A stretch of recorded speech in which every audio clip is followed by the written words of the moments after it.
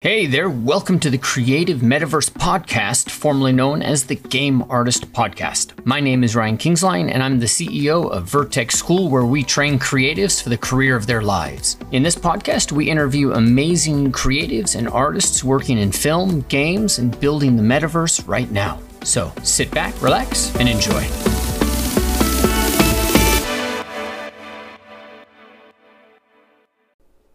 Hey there, alright, this was really a fun episode to record here with Anya Jo Elvidge, who's really, in my mind, she's like the queen of dioramas.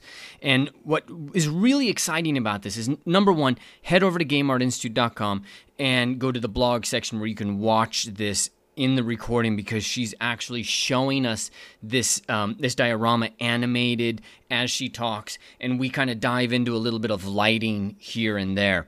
And the other part that's really fascinating is seeing how she took all of her art experience and actually turned that and made that incredibly useful for the job that she's at today, because she's really an amazing painter. So I'm really excited for you to get in here and for you to meet Anya. Remember, if you want to become an environment artist or a character artist, the place to be is over at Game Art Institute. This isn't some massive 2-year program. This isn't college. This is how do you make the biggest difference in your life in the shortest period of time, and just hone in on the things that recruiters actually care about. Not all the rest of the crap. Just what do they care about? What triggers them to say you're a professional? All right, let's head over to Anya. We're live. So, thank you, Anya, for being here. So this is the first time we've got to chat, and I remember seeing your work, and I think it was the hand-painted work that just blew my mind. So why don't you just introduce and tell me about yourself. What are you doing right now? Work, fun, all that stuff. Yeah, well, I'm an environment artist at Creative Assembly. So Yep. I've been there for just over a year and a few months-ish. It's my first game industry job. So I started there as a trainee for a year, and now I am an associate artist there. And yeah, in my spare time, I do a bit of hand painting and a bit of 2D work and a bit of oil painting, whatever takes my fancy, really.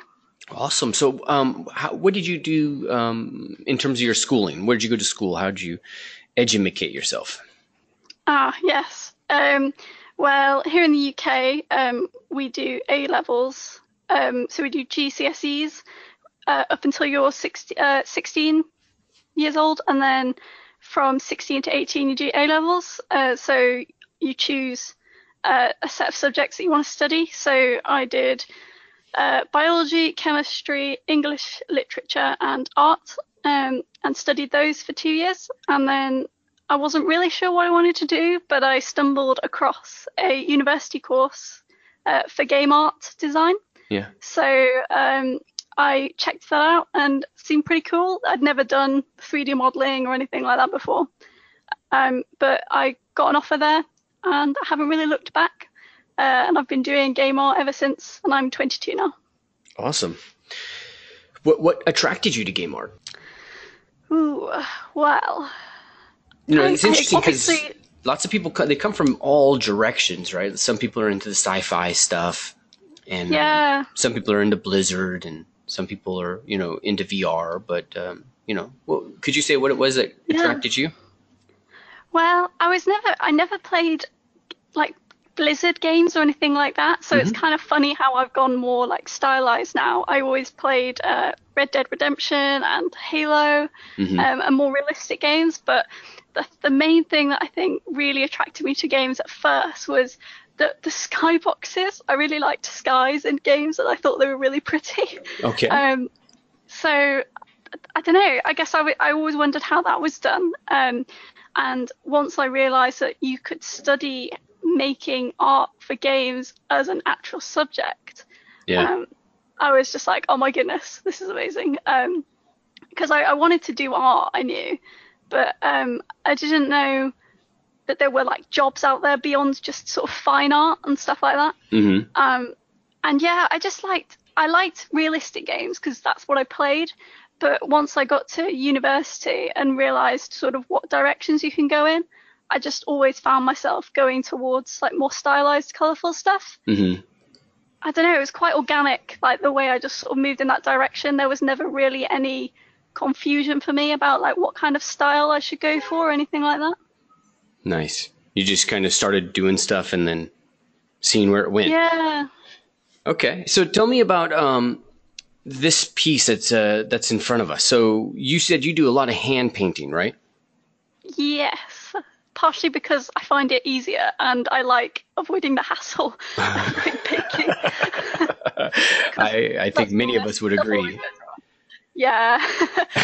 So I like to avoid a bit of hassle, but my more recent project that I'm working on is actually sculpting. So I'll do a bit of everything, but this piece is just hand painted, nice and simple, using 3D Coat and Photoshop. Mm-hmm.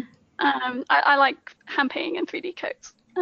But yeah, I like doing stuff in Unreal Engine because I like how flexible it can be. You can sort of cheat a little bit with lighting and things like that. Yeah. I've got a lot of lights and things in here which you couldn't really get away with in things like Marmoset Viewer. Mm-hmm. You can't sort of add like a million lights wherever you want. So I like to, yeah, and things like putting a tree in there to cast shadows and stuff. Oh yeah. So yeah, just like nice, simple, hand painted fun.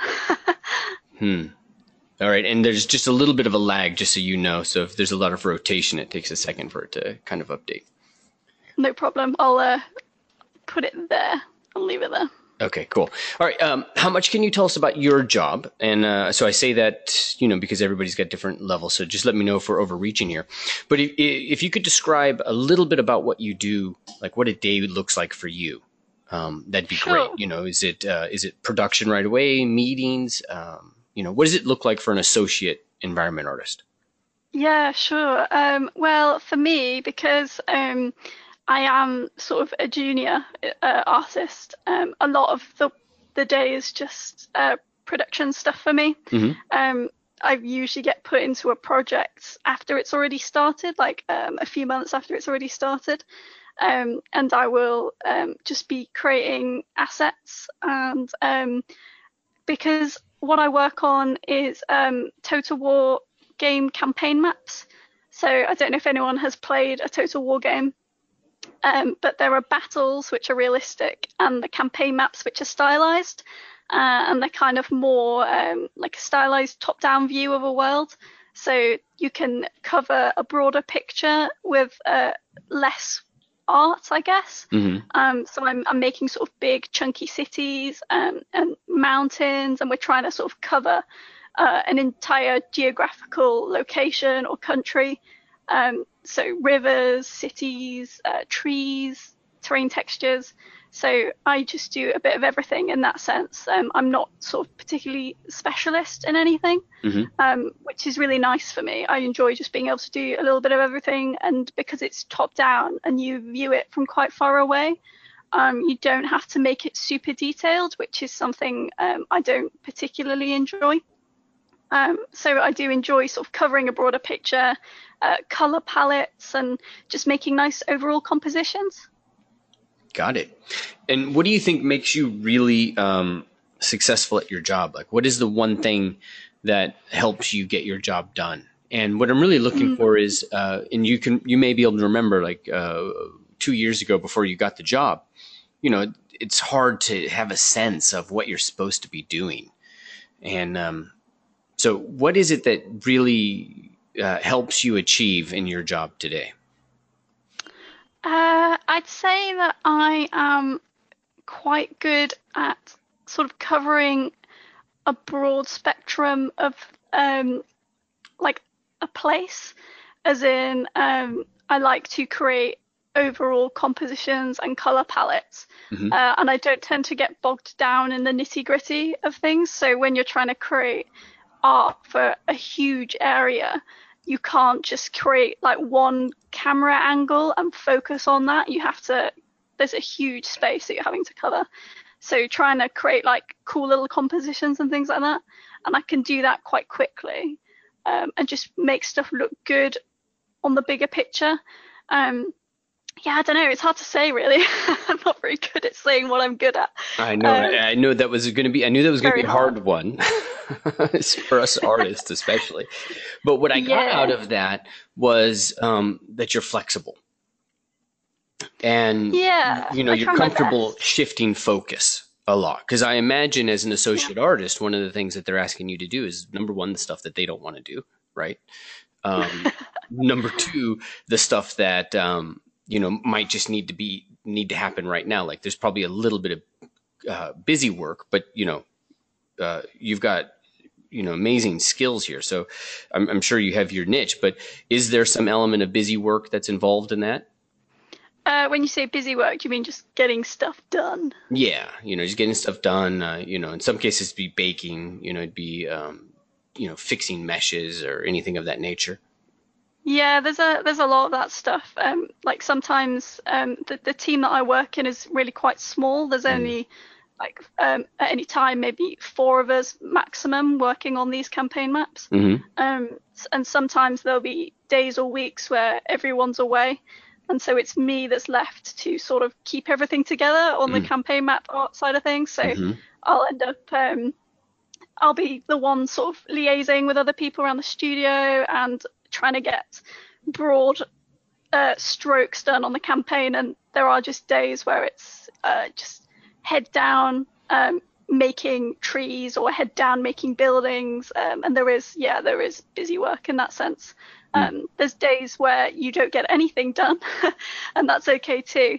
But mostly it is actually like sort of a big list of tasks that I've got for myself from either things that I think I need to do or things that other people have told me to do, and Yeah. I'll just burn through that list of stuff. That's great. Was there a time when you just didn't think that this was going to work, that you just weren't going to be able to get that job To get the job at Creative Assembly. in any job? Yeah, I mean, there's always that worry and negativity in the back of your mind, I guess. Hmm. I've always sort of tried to trust in the fact that things will just work out in some way, shape, or form.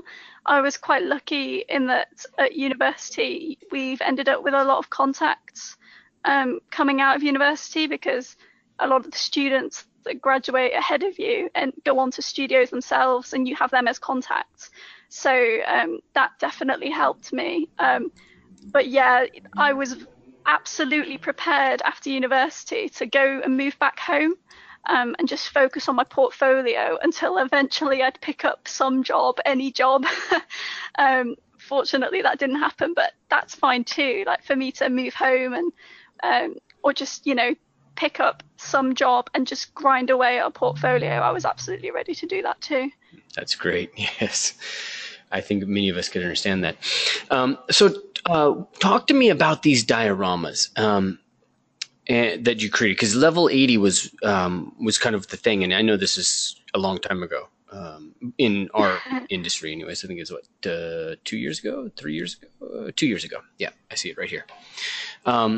So how did that happen that you ended up making an article for Level 80? And I'm asking because one of the things that I advise everybody to do is do articles, write, do tutorials, do videos, do Gumroads, Yeah. you know, do all of that stuff, because my entire career comes from one article I wrote that Ofer, Oh, really? Wow. yeah, he develops Pixlogic, Ofer, developed ZBrush. He read the one article, that was it. And, you know, it took a little while, but they hired me and it was entirely on that one article. So talk to me. Great. Tell me about it. So tell me about the experience of writing this. Like, how did this come about that you were doing something at Level 80? Yeah, well, I've had a few things on there now, and the first thing that ever happened with the Level 80 thing was I kept a blog when I was at university. Every week I would update this blog with what I've been doing on my university projects, and I was always very regimented in doing that. And at the end of a project, I made, I think, one big blog post talking about my work, just a little 3-week project I'd done for university. And then that got put on 80 level. And I was like, oh, cool, that's a surprise. I didn't expect anything that I've done to sort of end up on there. And that was in the early days of 80 level. Yeah. I don't think anyone really had heard of it. And then it must have been like a year later when I'd done another project. The guy that runs it, I can't remember his name, but he emailed me and just asked for me to do sort of a breakdown for him. But that all came off of the back of firstly posting on my blog on a weekly basis and sharing that, and also cross-posting that on various Facebook groups, posting it on my personal Facebook page. I don't know where else I would have posted it. Polycount, I think Polycount definitely helped. But obviously he'd picked it up somewhere, and that came off the back of that. And since then I've done another one for him. And again, I expect that probably came from posting on Polycount, I think it was, or maybe the Level Up Facebook page. But yeah, it all came from sort of self-marketing online. Awesome. That makes sense. So he knew that you could handle posting and you could handle writing because you had actually been doing that. That's not something that, they were all in doubt of your capacity to do. Yeah, I wish I could still bring myself to keep up a blog, because I think it really did sort of give me, whether it was a small audience or not, there were people that were like genuinely interested in what I was doing. And no matter how small that audience that you have is, something will always come out of that, like the 80 level thing, or just people that keep up with you for like, I think I had that blog for 3 years, and there were people on there that were keeping up with me for the whole 3 years that I was posting on there. And even if I came back like a year later to post something, they would comment on it. So it definitely helps you sort of be found on there, in the big pond that is the internet. That's great. Okay, good. And did that affect your career, your job at Creative Assembly, or your career potential? I'd say it did, yeah, because posting on my blog was picked up by not only tutors at the uni who could see that I was reliable with writing a blog every week, but also past students who had gone on to work. So I ended up getting my job at Creative Assembly through a referral from a previous student at my university, who then worked at Creative Assembly, and he'd seen my blog, and I'd also been asking him for critique. But the blog was definitely something that people would come to me and say, oh, I've seen your blog.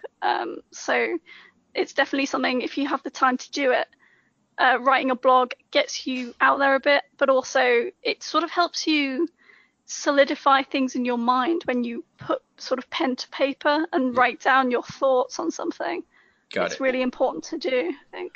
Yeah, that sounds great. And Kamal is asking, does the blog still exist? Yeah, it does. I mean, I haven't updated it for a while. I can find the link. It's on WordPress. The Attempted Game Art of Anya the Artist. Yes, that's it. You found it before me. I got a couple of pages up here. If you guys want, I was trying to find a link. Yeah, feel free to share that, because I couldn't find it myself. Just Google Attempted Game Art of Anya the Artist, Anya, and it'll come right up. Or you just Google her name and you'll be able to find it real quick. And I'll post it over here in chat. Yeah, go for it. I always feel like I should keep updating it, and you can see I occasionally go back and try and revive it, but I just never ever manage to keep up posting every week or even every month on there at the moment. Yeah, well, you know, it served its purpose, and you're doing what you wanted to do, which is your job. So yeah, that's great. So is it a long day, a short day? Is it do you have energy to do your own work when you come home? On and off, definitely. So I've been trying to do YouTube videos recently, and it's definitely difficult. But I sort of have periods where I'm very happy to come home from work and like get my head down and Sometimes I'll do digital painting because it's like nice and different from doing 3D all day. Or Right. sometimes I'll feel really passionate about a 3D project that I've got on the go. Other days, like the last few weeks, for instance, I've just not wanted anything to do with 3D. And I'll just sort of come home and curl up on the sofa. I've been a bit burned out, I think, but I've sort of learned to just accept that recently. But I really enjoy work, and I still, I do have the energy to come home. There's something about I've got like a 25-minute drive home after work, and being able to sit in silence as I drive and just sort of contemplate my day, or even just not think is quite nice before I can sort of come back and do a bit more work or painting or whatever I feel like doing. That makes sense. All right. Okay, so let me see if you guys got any questions. Sari, you have seen that, and Kamal has got this. All right, gather up some questions for me, guys.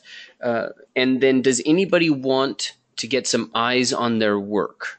If so, we can see if we can get Anya to look at a couple of pieces, and just make sure you provide a direct link to the Artist Awake. Or what might be wise is to get me an art station, but you may not have your art station, because if it's Artist Awake, I have to show it. All right, so Isaac is asking about hand painted texturing. So what would be awesome? I don't know if you were prepared to show anything or not, but what can you share with us about your process for creating these dioramas and hand painting these textures? Okay. Well, a lot of it, I guess, is just sort of practice.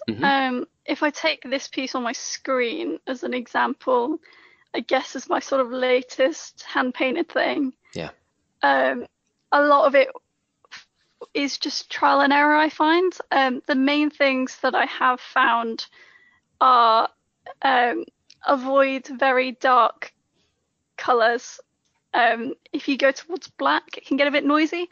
Like this tower here started off with very dark lines between the bricks, and it didn't really work very well. I think I'm trying to think like sort of resources that I looked at for when I was trying to practice hand painting, but I'm really bad at looking at resources. The main things that I found was if I light something from above and then sort of bake out a really quick AO map, literally like no painting on it or anything, no sculpt, just bake a really quick rubbish AO map in 3ds Max. I can use that as a base just to get some like shadowing and stuff in, and also gradients. So I can get the texture for the tower here and show what I mean. So if that's loaded, this is the texture for the tower. It looks really complicated, but this is painted in 3D coat, so it's very nice for working without seams. And I definitely recommend 3D coat for avoiding seams. But what I did was after I'd done some quite quick monochrome painting, I baked out a map that was black and white. I might have it. I'll see if I can find it. Okay. But it's something that you can just overlay really quickly over a piece, because a tower, a tower like this is quite complicated to try and paint a gradient onto. When it's unwrapped, it just gets quite fiddly. So I took a black to white gradient and put it onto my low poly and just flattened the UVs from the front. So it just had a gradient going up it, and you can bake that into a map, which I'm going to find. I'm determined now. I'll just look really quickly in here. Yeah. If I can't find it in a sec, I'll just give up. Yeah, no, don't worry. But yeah, mainly I avoid black and try and keep everything as saturated as possible. So I've got my texture here. So this is what I got out of 3ds Max when I baked a gradient onto it. So that just saves me the effort of having to paint a full gradient down the tower myself. So I put it as an overlay and I sort of changed the colors of it a little bit and saturated it. But you can see immediately that is adding a gradient. You can particularly see it at the top right. Yeah. It darkens the bottom of the tower and lightens the top of it.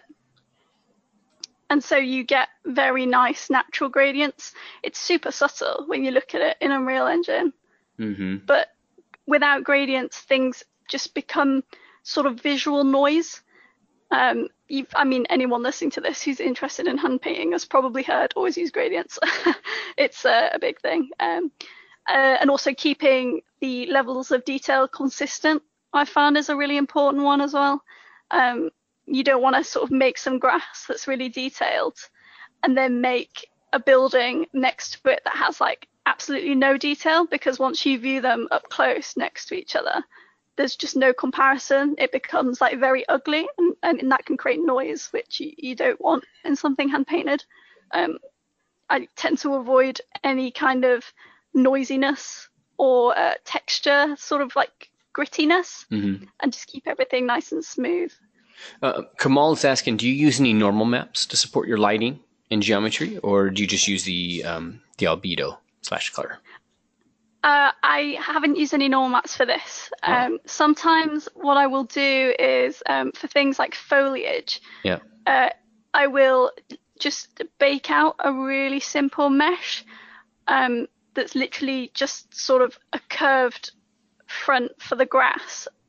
It's kind of hard to explain without sort of, I can get up Photoshop and explain it.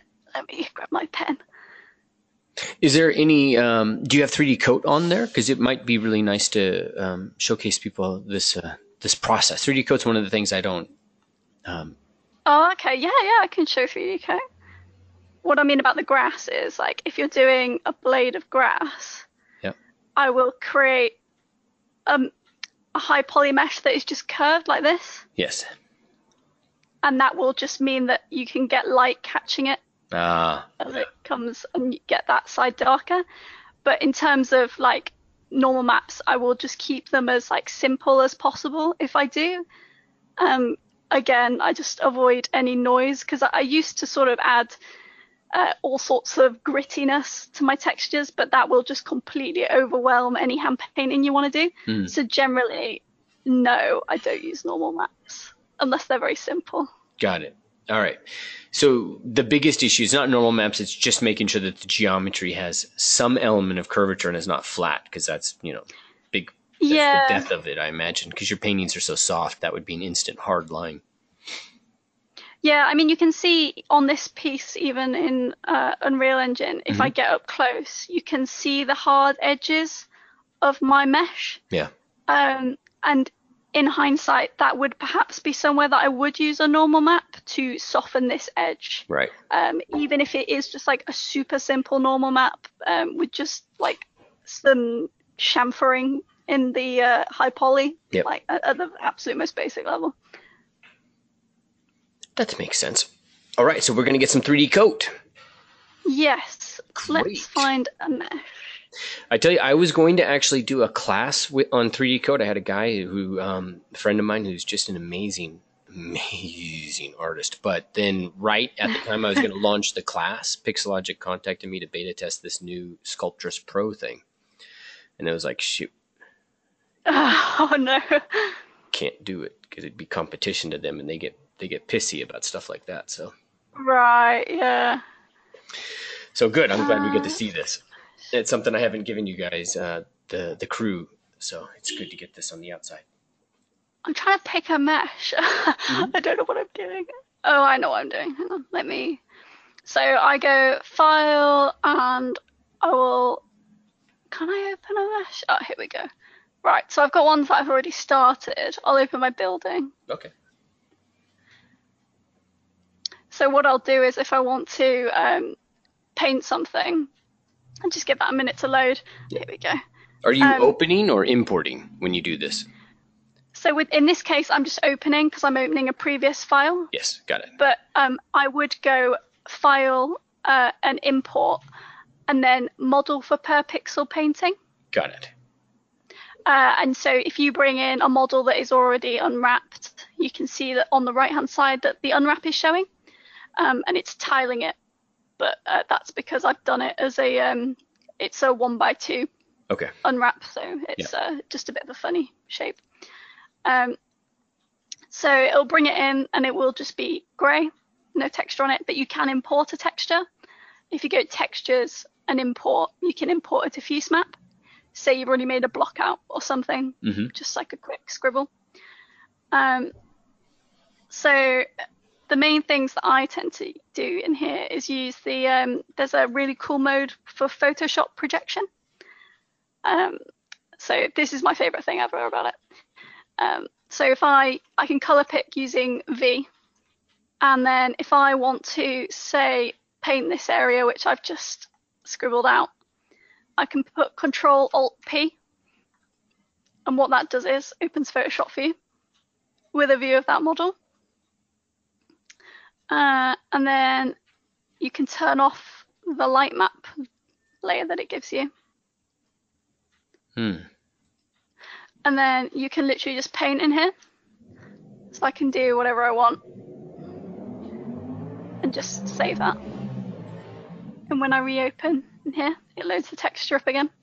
Huh. And it's on the model. That's just like Z App Link in ZBrush. That makes is that like GoZ, which I have on? something. I have that 3ds Max. Yeah. All right, cool. Well, this is good. And so what's the advantage of 3D Coat for you as opposed to, let's say, Mudbox has some great texturing.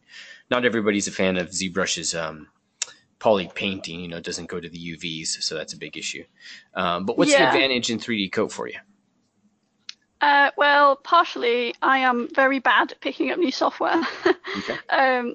So I do use ZBrush and things like that. Yeah. And I have used the poly painting in there. But for this, for more like sort of simple hand painted stuff, I just find this software is quite nice to use. Just you get a simple round brush. You just hit a quick shortcut to go between Photoshop and 3D Coat. And it's just, for me, like a nice sort of convenient, simple software to work with. I use it for retopping as well, and the voxel sculpting is nice, again, for people that don't really want to delve into the depths of ZBrush. If you're just feeling a bit lazy or you want to do something just like sort of, I find that with ZBrush, I can lose my creativity a little bit because I do get a bit sort of lost in the sort of UI and the terms that are used. And at the heart of it, I'm not a very technical person. I'm an artistic person, and I'm really bad at the technical side of things. And I just want to make nice textures sometimes and not have to open ZBrush and confuse myself. Yeah. Now, Sari was asking earlier about your color palette. And so this might be a really good moment for us to talk about it. Like, this is a fairly uniform color. But how do you go about working on color and establishing, these harmonies? Well, the reason that the tower is quite uniform, there's like not much going on in terms of color, is because once I've got it in this scene in Unreal Engine, it is in the middle of an extremely colorful, quite overwhelming scene. So I wanted it to be sort of a focal point, but I also wanted it to be kind of a place of rest in the middle of this quite busy scene. So the color is quite neutral. I've got a gradient going up it from sort of a pinky color to a more purpley color. But I wanted the overall scene to have a gradient in terms of like color palette going up it. So the water at the bottom is blue, and the algae and plants are sort of green blue, and it goes through to green and yellow green, orange, and up to sort of a red and pink. And once I factored the building into that, the building, I think, did just need to be a bit more neutral. So I kind of like working through the color wheel a little bit. It sort of gives a nice sense of harmony. Even the falling petals that you can see, I've set the particles up to turn more, they turn red as they fall, just like sort of moves through a gradient. They sort of go like an orangey red color. So for me, I think you can kind of work with any color palette that you want if you work through a sort of harmonious kind of color wheel kind of Yeah. thing. I love that idea, working through the color palette. Yeah, just I've found that like pretty much any colors do work in that way, because you can just make the colors riff off each other through like as they move through the color wheel, and by nature they will look quite harmonious. You can always sort of throw in a color that contrasts with it, like standard color theory stuff. But yeah, I never sort of had anyone when I was at university say to me, like, work through the color wheel so much. It was always like tertiary color palettes, and there were always like these rules, and I just was just like, I want to work through the color wheel. But yeah, I don't know, just I always tend to oversaturate colors, and because I do that, you also want to kind of riff off of that with some desaturated colors. Yeah. So I will add in some, like, for instance, on the boat, the area of pretty much plain white. The tree trunk is a very desaturated color, and the stairs are quite desaturated. That's great. I'm glad you were talking about that, because that's one of the issues we're confronting right now is what's the difference between hue, saturation, value, and how you make the most of it. Yeah, it's quite a tough one. For me, definitely saturation is really important. Yeah. I love creating a really saturated environment and then adding in like white rocks, and areas of black and white. So I always like adding in like checkered floors or something like that, because when you look at the bright colors next to the stark black and white, there's just something about it that's really, it's very hard for me to sort of express it, but there is just something really nice about black and white and then a nice bright color palette next to it. Yeah, that's great. Okay, and then if I'm correct, the shadows, you've definitely colored shadows. Like, it looks like those are almost blue.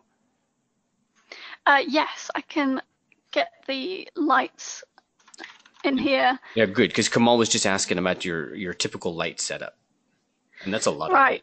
Wow. Yeah, there's a lot of lights. So I tend to get quite carried away with point lights. If I turn all of these off, you can kind of see the subtle difference that they make. They take away the shadows are quite sort of grey looking without the point lights in them. For a diorama, this works. Of course, for an actual real-time piece of art, this amount of point lights is never feasible. Right. But for being creative, it is fun to play about with point lights, and use them to illuminate shadows with color. If I turn off these point lights and go to my light sources, so by default, you'll have one light source in Unreal Engine, and I just use a second light source pointing in the opposite direction to kind of, it's very subtle, but it just kind of brightens up the shadows a little bit. The light colors are, I think this is pretty much pure white. Yeah, pure white for the main light, and then a more yellowy color for the one pointing in the opposite direction. And then the blue color is coming from my skylight, which I can't turn on or off.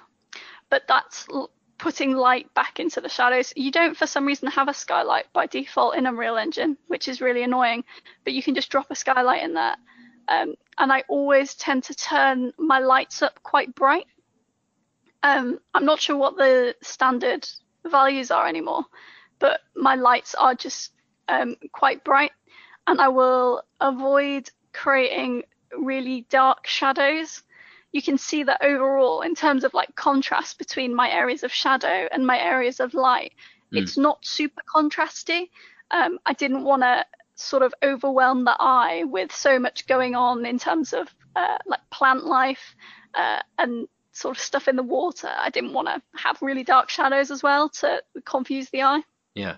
Can you show me where the point lights are positioned? So I get the main lights and I get the skylight, but like, where are you positioning these point lights? Sure. So they're in areas. Yeah, you can see them floating around here. So I will use, like, for instance, in here, I've got these guys that are just illuminating the underside of the archway. Uh-huh.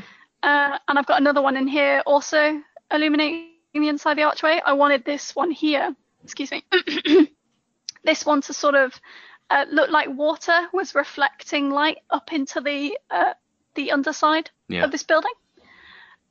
But also I wanted to sort of create like edge lights coming from behind the diorama.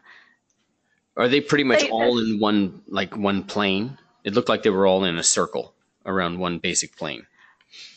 Yeah, they are sort of in a circle around the diorama. I have one sort of up inside trees and stuff as well, so you can make the most of the subsurface scattering from the trees. But yeah, I just want them sort of in areas where there's quite a dark shadow, and I just want to put some color back into that shadow. It gives it a more kind of mystical kind of feel than if there wasn't any light in these shadows. It just gives it a more of a glow. So I've just put them pretty much anywhere that I feel they need to be. Anywhere that sort of looks a little bit boring and I feel could use more color. That's the main reason I use them, is to just inject color back into the scene. I love that. That's great. Okay. And it adds that magical element. You're right. Because otherwise it's just, shadow. And then, there's this illumination over here. You can really sort of play about with the lights. Yeah. It's really fun in Unreal Engine. It's the main reason I use it. All right. And Kamal's giving you thanks. Joseph is asking, is this based on an initial sketch or 2D concept art? Yes, it is. I can show you that. Yeah. I always like to do sort of my own little concepts for work that I do. Yeah. So I have all of the concepts I did here. So it came from just a doodle, really. If I want to create some 3D art, I will usually just doodle stuff until something really feels right. And usually that comes about from messing about on Pinterest and trying to find inspiration. So I found this building here that I really liked, which is based on a bridge. And I was experimenting with trying to have the entire bridge in a diorama, but I knew that would be too big and it would be too much work to take on. So then I experimented with sort of breaking pieces off the bridge. And then I was thinking what if someone lived in there, and how would they get up there? And they'd have stairs. So throughout all of this, I was going between looking at images online, doodling in Photoshop, and creating 3D blockouts that I would just throw into Unreal Engine and light and then overpaint. So this was the final thing that came of that. So you're saying you're Pinterest coming up with ideas and then... So I've grabbed my Pinterest board that I created. Mm-hmm. So it was just stuff that I liked, really. I don't think I was going in any particular direction at the time. I knew that I wanted to create a scene with water and that I wanted it to have lots of plants in it.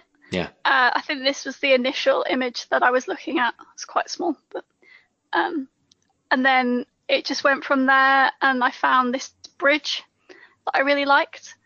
And yeah, I just experimented with 3D blockouts. So I made this 3D blockout in Unreal Engine. Mm-hmm. And sort of ended up cutting pieces away, so you can see the way up into the diorama at the time was a ladder. Yeah. But that compositionally didn't work very well because I wanted something that kind of flowed up into the diorama. Yeah. So this is just a super messy sketch that I did with photos that I took of a tree that I found that I really liked. And I just sort of started painting over bits and cutting bits away, trying to make the scene as compact and quick to work on as possible because I wanted this to be a quick project. It wasn't in the end at all, but it never is. Yes. Yes. So, and yeah, adding gradients onto stuff as well. So you can sort of see here, I was adding gradients into things, which are quite important. Yeah, actually, that's a big trick for Dylan Cole. That's how it's one of the keys to his design is gradients. Yeah, gradients are super important. Yep. So if I get this out of the way, and yeah, this is what I ended up doing in the end. And I just had fun painting it, and then decided in the end that I did want to work on this.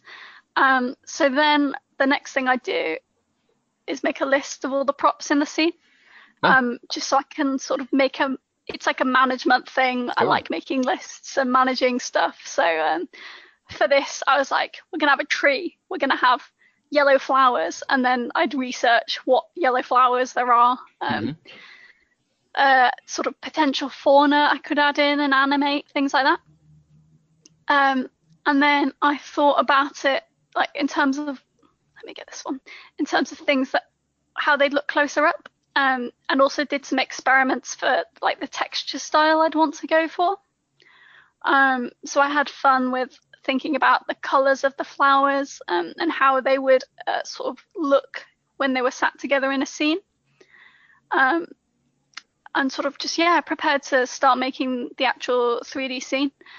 So from that, I started making the final 3D piece using my concepts to refer to. That's great. And this was actually a bit of a surprise to me to see. What are the X marks for? Those are the ones you decided not to do? That was me ticking things off as I made them. Sweet. Yeah, I'm super organized. I tried to be anyway. That was great, though. I mean, I actually didn't anticipate you going into that much depth, and that's probably something that makes your life easier in the long run. Yeah, definitely. I do like sort of definitely creating the lists. It gives me a way of just planning what I'm going to do. Like, is this project going to take months or weeks? And I can then immediately see when I'm starting to get a little bit carried away and be like, okay, calm down now. We're not going to have all of these flowers or whatever. Yeah. And so this piece in the end took like eight months to finish. There you go. That was the question. So, yes, it was a bit longer than I had anticipated it being, but between sort of doing other things and getting a bit burned out and then recovering from a burnout, it's just how it goes after work and stuff. Yeah. Yeah, tell me about burnout, because this is something that we have to, we have to deal with, because let's say before like the film and game industry, artists would make their living teaching, right? I teach, but I teach for, it's like a passion of mine. There was burnout, from teaching. And that was one of the things I would say, don't teach because you'll lose all your passion for what you do because, you're doing it all the time. Right. So, how does that burnout affect you? And what are some of the ways that you keep yourself motivated? Because, and this is the linchpin to this question, environment involves so many small pieces at the end of the day. Yeah. So, what are the ways that that you kind of keep yourself on point, or if you get off track and you do get burnout, get yourself back? Yeah, it's a good question. I think this is the big thing for artists is like trying to figure out like how to deal with burnout. I am in the middle of it, like a sort of burnout patch at the moment. I thought I'd come out of it, but then it sort of hit me again, and I was like, so.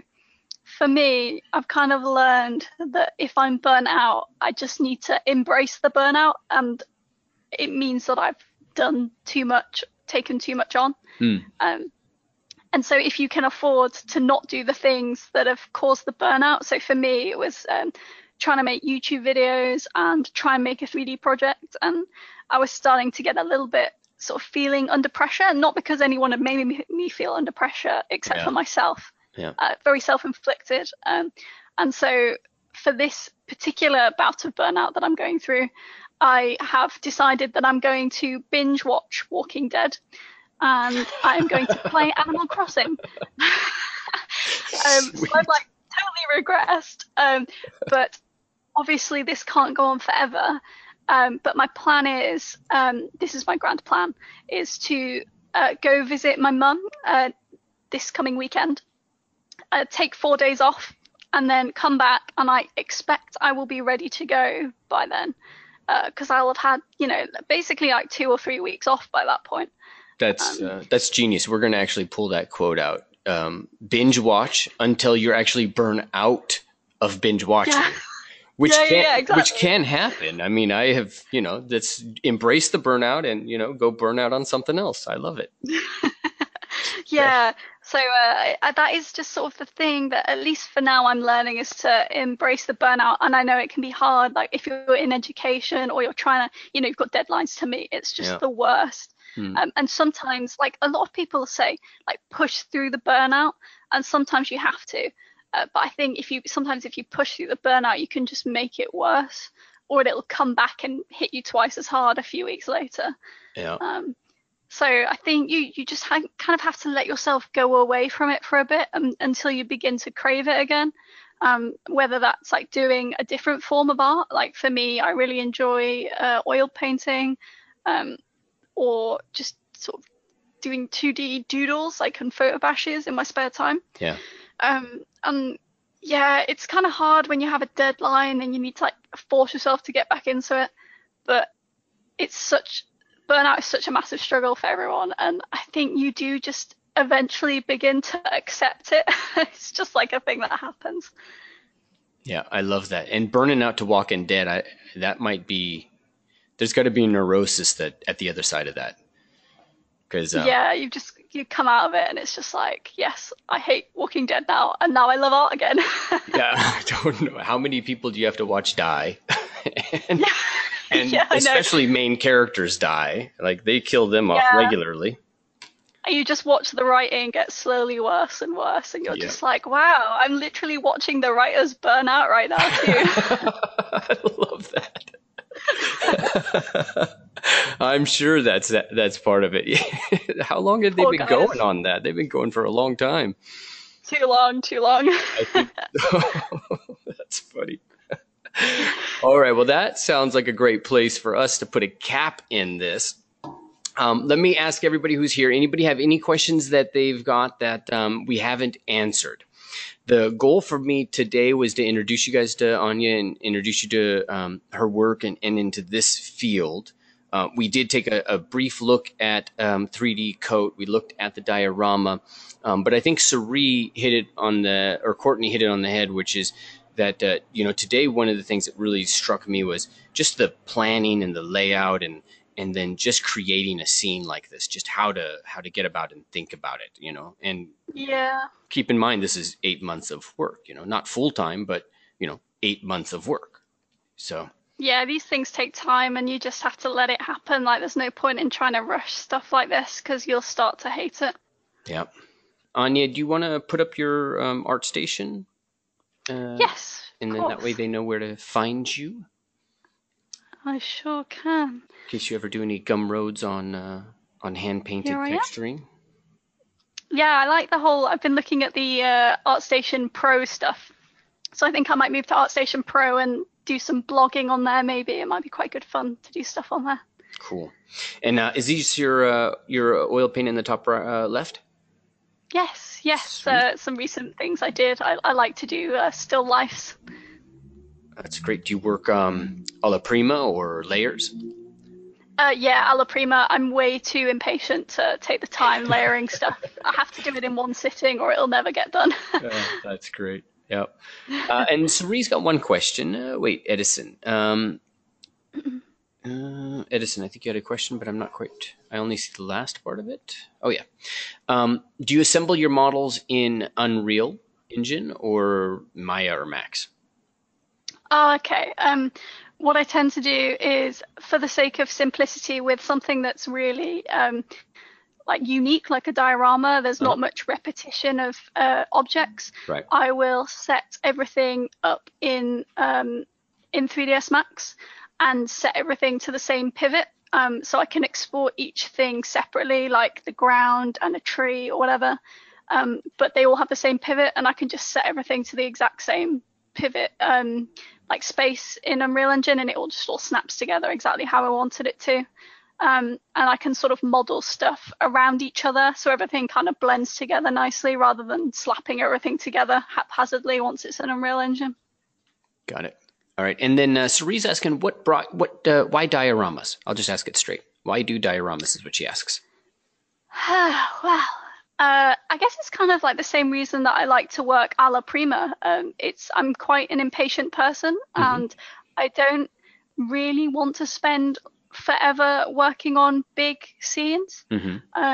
Dioramas are a really nice way of getting something done relatively quick, making it unique, making it stand out. You can really control exactly how you want everything to look, like color palettes and stuff. Hmm. If you're working in a big scene, you sort of have to take loads of different camera angles for screenshots. You have to make it work from every single direction, um, or fail at that and have only like one little bit look good. And then there's no point in making a massive scene because you might only take like 2 screenshots of one bit. So um, it's just something that's really nice, quick to do, and they definitely catch people's eyes. Like I had the art director at work come up to me the other day and say that I've started a diorama trend apparently. So people are Yes. definitely picking up that dioramas are like they're really good, like quick, nice little things to do, and they do look cool in a portfolio, like Mm. next to each other as well. So Yeah, yeah, they're just nice and quick and cool looking, I think. that's great. Edison, I think you're on to a diorama with yours, right? I think that's where you're going with it. Dioramas are the best. Sarit, does that answer your question? All right, guys, that's going to cap it. I got one question on you. The painting bottom second row, all the way to the left, the tree. This one. Yeah. So, are you outdoors doing this work? You paint from photography? So this particular one was just a photo study. Yep. I was messing about with Hue Jitter on brushes. It sort of gives a nice like fake volume to the Hue shape Jitter. of the branches. Ah, Yes. okay. Hue Jitter is really great to play with. I definitely recommend it because it gives you some really weird color stuff that you Yeah. wouldn't expect, and different like layer modes as well. Just like overlaying like exclusion layers and lighten layers and stuff. It's really fun to play with. But I do a little bit of painting outdoors when the weather's better. I'm hoping to go out and do some plein air and stuff. Good. But yeah, Yeah, I this wish I could is do more of that. Like I wish I could just take Photoshop outside with me. yeah. Yeah, and this is so beautiful. I love the blue going in the back, and is definitely you can see that this is probably where you're getting your color range. Like you're able to work through the color palette, but you have a sense of how something moves in the distance. Yeah, I got a lot of the colors from this sort of come quite almost accidentally with layer modes and stuff. So Hmm. even when doing hand painted textures, I will sometimes just like scribble with like a Hue Jitter brush, Yep. get loads of mental colors and overlay them with various layer modes in Photoshop, and I can be like, oh, that's a cool color, that color works, and like sort of throw like weird bits of color in, like the Yeah. purple just underneath the branch here. Colors that obviously don't exist there, but they just kind of work. Hmm. We call that clever monkey style here. I can roll with that. I like that. Yeah. Throw it on the wall, and if it sticks, it's art. All right. Oh yeah. Well, thank you so much, Anya. It was a pleasure talking to you.